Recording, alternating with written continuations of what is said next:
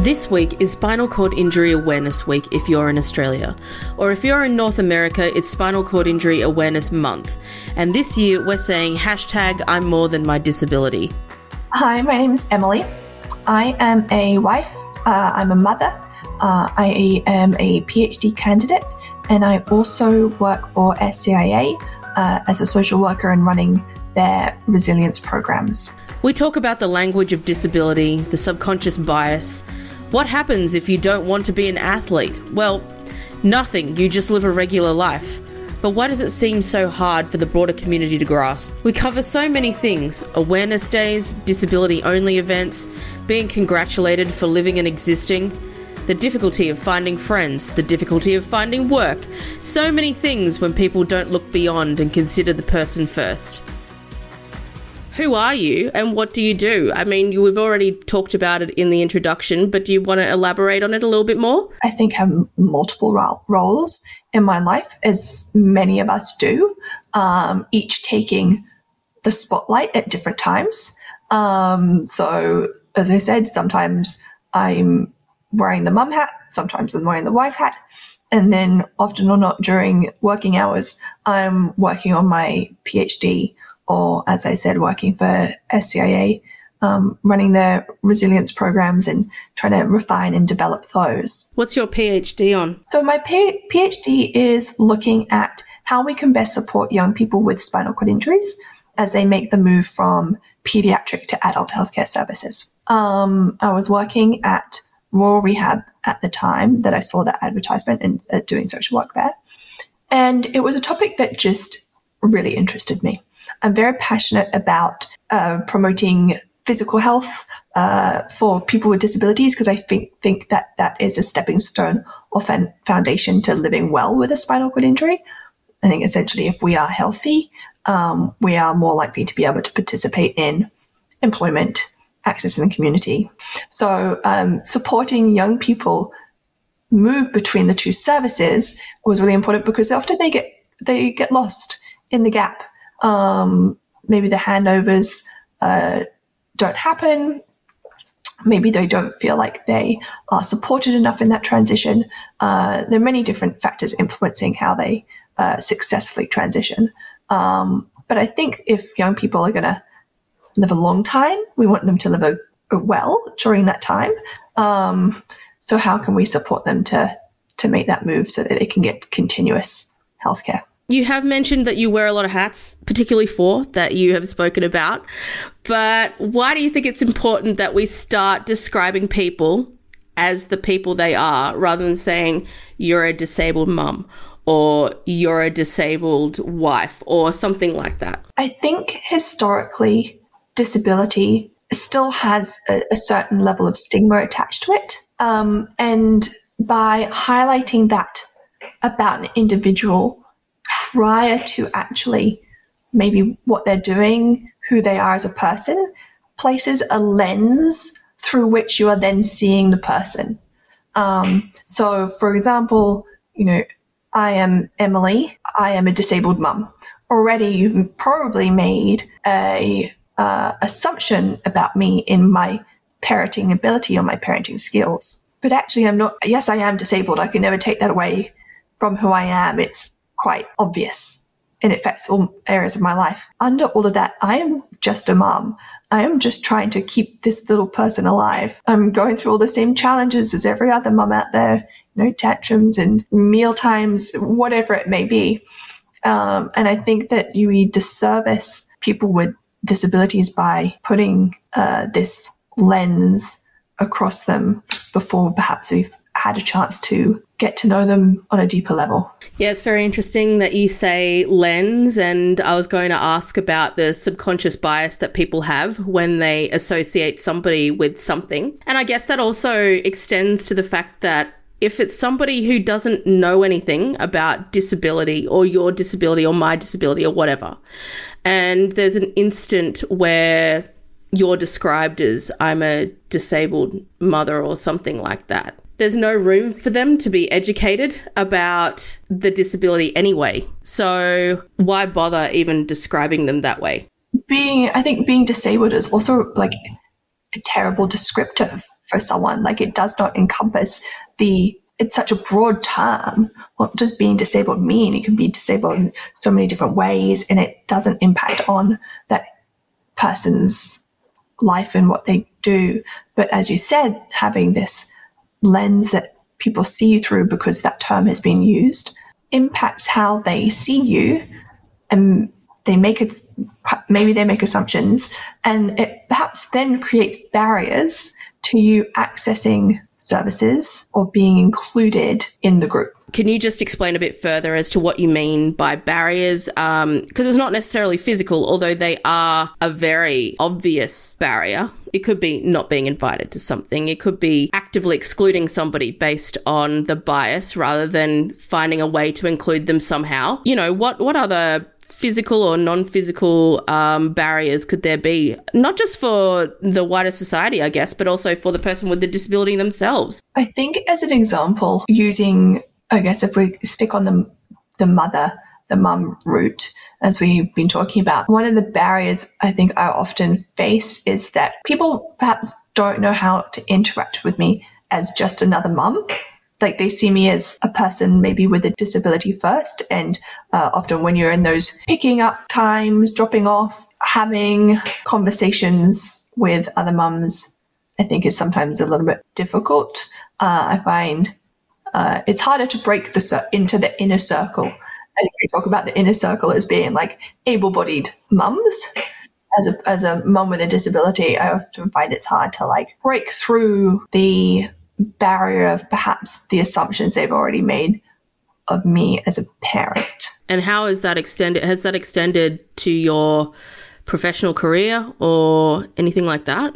I think that my disability, maybe because it's so physically apparent, impact all areas of inclusion within my life. As I mentioned previously, being a mum and entering into that inner circle and maybe experiencing barriers there, but also in actually meeting people and making friends.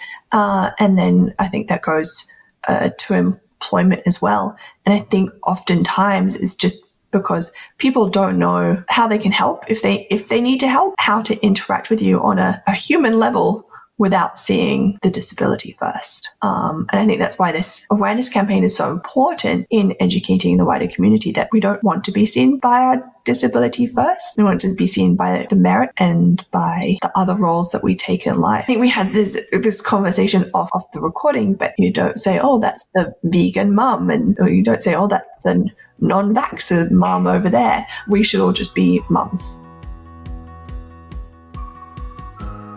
The particular label of putting somebody with let's just be honest though, you can refer to yourself as being disabled out of your choice, but when the wider society is referring to you as disabled somebody, and they are putting that onus on you, it's very different. Yeah, I totally agree. There's something very empowering about accepting the label of disability. I can at times, I think it's always a challenge internally, but acknowledging and recognizing myself as a woman with a disability, I do find empowering because of all the history that has gone into getting me here today in terms of the rights of people with disability. I think it's really important sometimes to recognize those men and women who have fought for our right, but at the same time, it's not all that I am, and it's not who I am. There are many different things that come before that. When I was pregnant, I think someone once asked my mum, well, why, she has a disability, like, why is she going to bring a child? Can she take care of the child? What does she want out of life in doing this? And I think my mom responded, and it sticks with me, is, Emily, I am just a 30-year-old woman that has the same hopes and dreams as any other 30-year-old woman out there. And for me, that is having a family, having a career, being passionate about that career, and developing myself as a person. Yes, I do have a disability, but it doesn't take away from the fact that I still want the same thing that every other woman in my age bracket wants, probably, or depending on the person. And this kind of goes into a bit of a conversation I was having a couple of episodes ago on Have the Nerve with the Western Australian senator. He kind of made the comment that when somebody talks about disability, they categorize you into a lot of life milestone goals, right? Some of it is literally physical. We're all going to be Paralympians in one way or another. When you're not saying something like, you, Emily, doing a PhD, you're a social worker, you're a wife, you're a mother. And when you're not using those terms frequently, when you put disabled somebody, they go, well, it wouldn't surprise me if the first thing they thought of was, well, you know, surely they should be getting into a physical sport, or surely I'm expecting this person to do such and such. And so I guess by changing the narrative and using it first, and obviously this is what this whole episode is about, you're giving people with disability an opportunity to be able to not be that stereotypical mold. Yeah, absolutely. I think that there's sometimes can be quite an intense pressure on people with disabilities to, what you say, like, I think people say, like, overcome the disability, thrive despite the disability. And you want to say, well, can't I just thrive in life? Can we just say, Emily is thriving in life, rather than Emily is thriving in life despite her disability? Again, we talk about this lens, puts a lens back on the fact that I've maybe achieved something. So I think that people with disabilities can feel pressure, as you say, to go to the Paralympics or whatever it may be. People want to see that we are inspirational. And I think a lot of people with disabilities don't necessarily want to be inspirational. Or if they do, it's probably for the next generation of people with disabilities to be like, hey, you could be whatever you want to be. Yeah. And I think bringing awareness to people with disabilities in all their multifaceted roles will provide one young person with a role model, whether that person with a disability is just, is going into the city and working in finance, or chooses to be a stay-home parent, or wants to be a Paralympian. Whatever it is they choose to do, that's normal, valid. Like, there should be no pressure. Yeah, and I guess in a way that kind of like comes into the social model of disability versus the medical model of disability, because I don't think we've really discussed enough, maybe not us recently, about what the social model of disability is versus the medical model. So medical model of disability is exactly what it is. You have a disability because of the physical, I don't know what you want to say, impairments, limitations, whatever. Therefore, you have a disability. Whereas the social model of disability is more about the wider society has not come to the party for you. So if you want to get to such and such building, and let's just say somebody's throwing a party and you can't even get in there, that's disabling you as a person from being able to hit that event and go somewhere. If you're unable to work because your employer does not want to, I guess, be more accommodating to the needs of somebody with a disability, whether it's a flexible working situation, or, you might not be able to work full time in the hours allocated, that's disabling you as being a member of society. It's all about disabling people as members of society. And I guess in a way, by continuing on that path with calling a disability first, you're kind of moving into, you're disabling that person. Does that make sense? By labeling them first. I agree. And I think that placing disability before a person's name or before what they do maybe reduces our expectations of that person, and therefore using it first as a first descriptor for someone puts up a barrier, because you've already made an assumption about what they can do. It has nothing to do with the person's actual functional ability or ability to work. That should be decided by the person, depending on their knowledge of their body and what they want to do. If we're going to keep describing... Actually, let me ask you another question. Emily, what do you reckon about disability-only events? For example, if somebody's putting on an art, like, this is something that I've thought about a lot. For example, I do a lot of art, and there are times where I have been / participated in events that are solely people with disabilities, and I just don't feel like that's the proper collaboration we should be doing. You're pretty much keeping in theme with boxing people in these sorts of situations. So when you're doing an event let's just say it is, for example, International Day of People with Disabilities, or if it's like another recognised week, and then you just feel like they just do these things purely for the sake of that recognition day or the recognition week, or if they are going to do it, it's purely people with disabilities, and the event is about disability, you can't really collaborate with people. Do you have any thoughts on that? Yeah, I think that, occasionally when you're, like you say, when you're putting on an event for artists with a disability, you're only going to reach artists with a disability. And if it's an awareness event that doesn't actually impact on the wider society and seeing the work that you can do. And people are really only going to probably come to the event if they themselves have a disability or are aware and involved with the disability community. It doesn't showcase the work maybe to the wider society. And like you say, just making sure that we provide opportunities for people with disability to attend, take part in all events. I think the first step. I don't think that means we have to get rid of all disability-related events, because I still think there's an element of peer support that happens during these times and an opportunity for people to develop skills. I think they're still very valid, but I think it's more about ensuring that inclusion happens everywhere, all the time. I completely agree. Just from the few times that I've actually done events, the art events that have been not disability focused or anything, but have been everybody, and even getting to the venue was a bit of a issue. I guess it's because they might not have expected somebody or an artist with a disability to want to join the event. Don't know why. That's the barrier there to be. Yeah.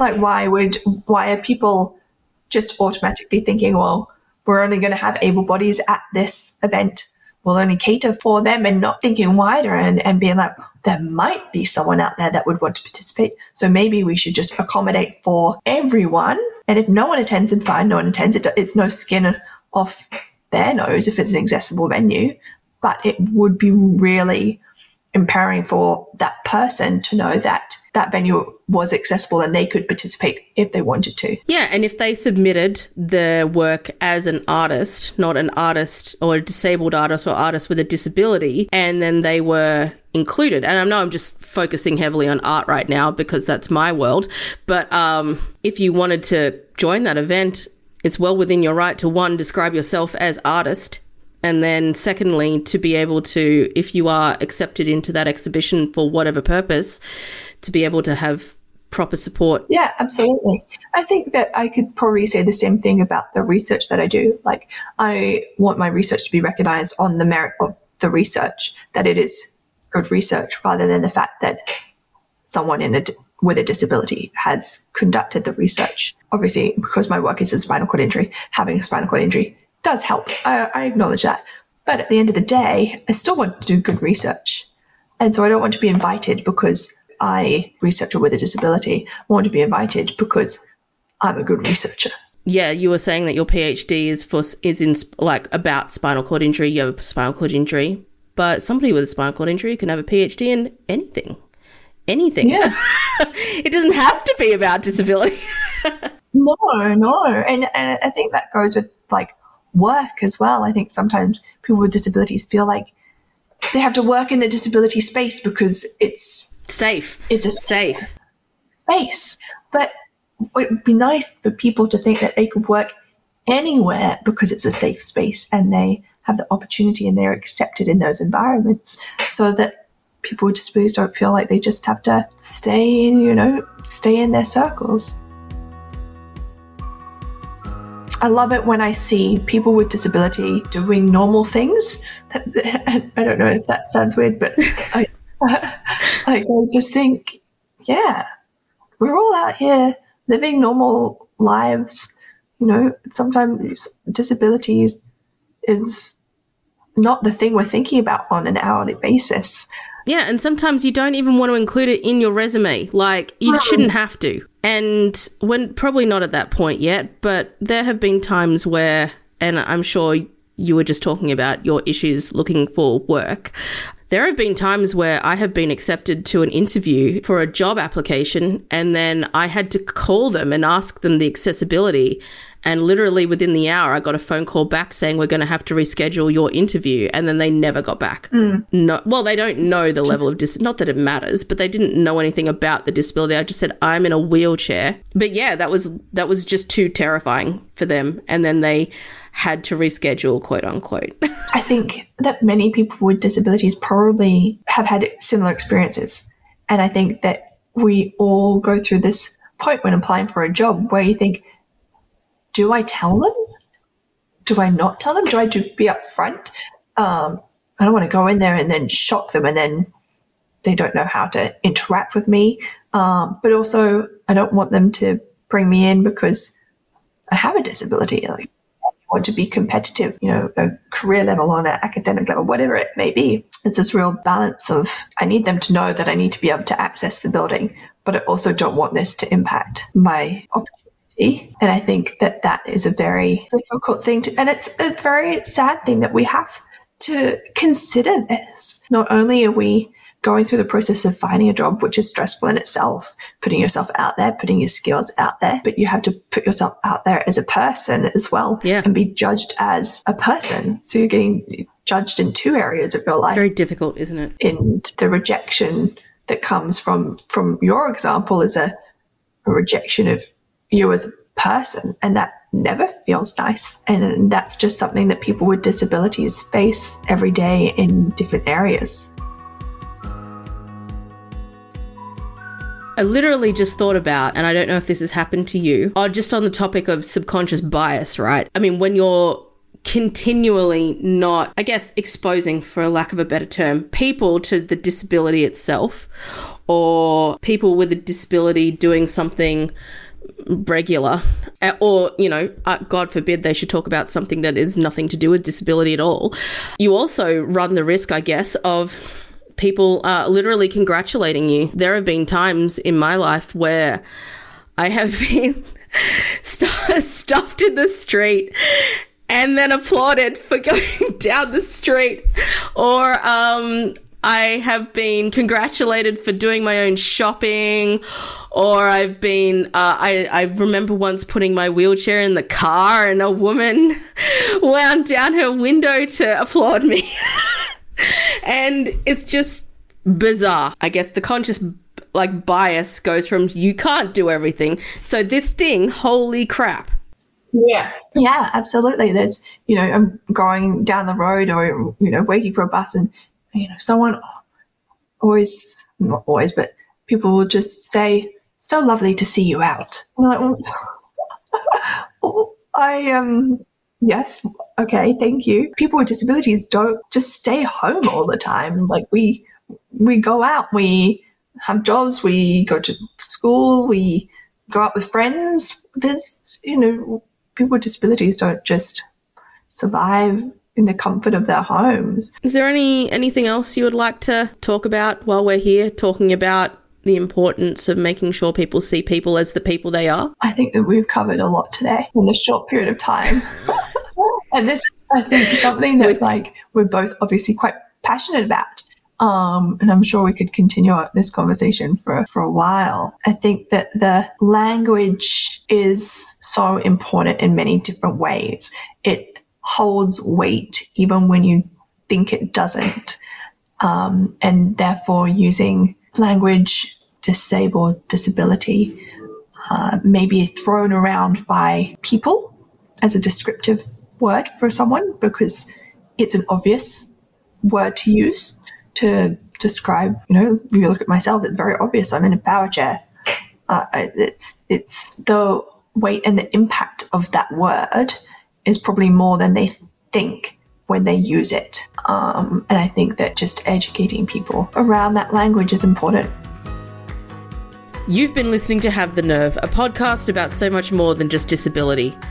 This is Spinal Cord Injury Awareness Week, and if you'd like to know more about Spinal Cord Injuries Australia, please visit scia.org.au. As per usual, please don't forget to give this podcast a 5-star rating if you're listening to us on Spotify or Apple Podcasts, and tell your closest friends about Have the Nerve, as well as your absolute mortal enemies, because who am I to leave out such a large demographic of potential listeners?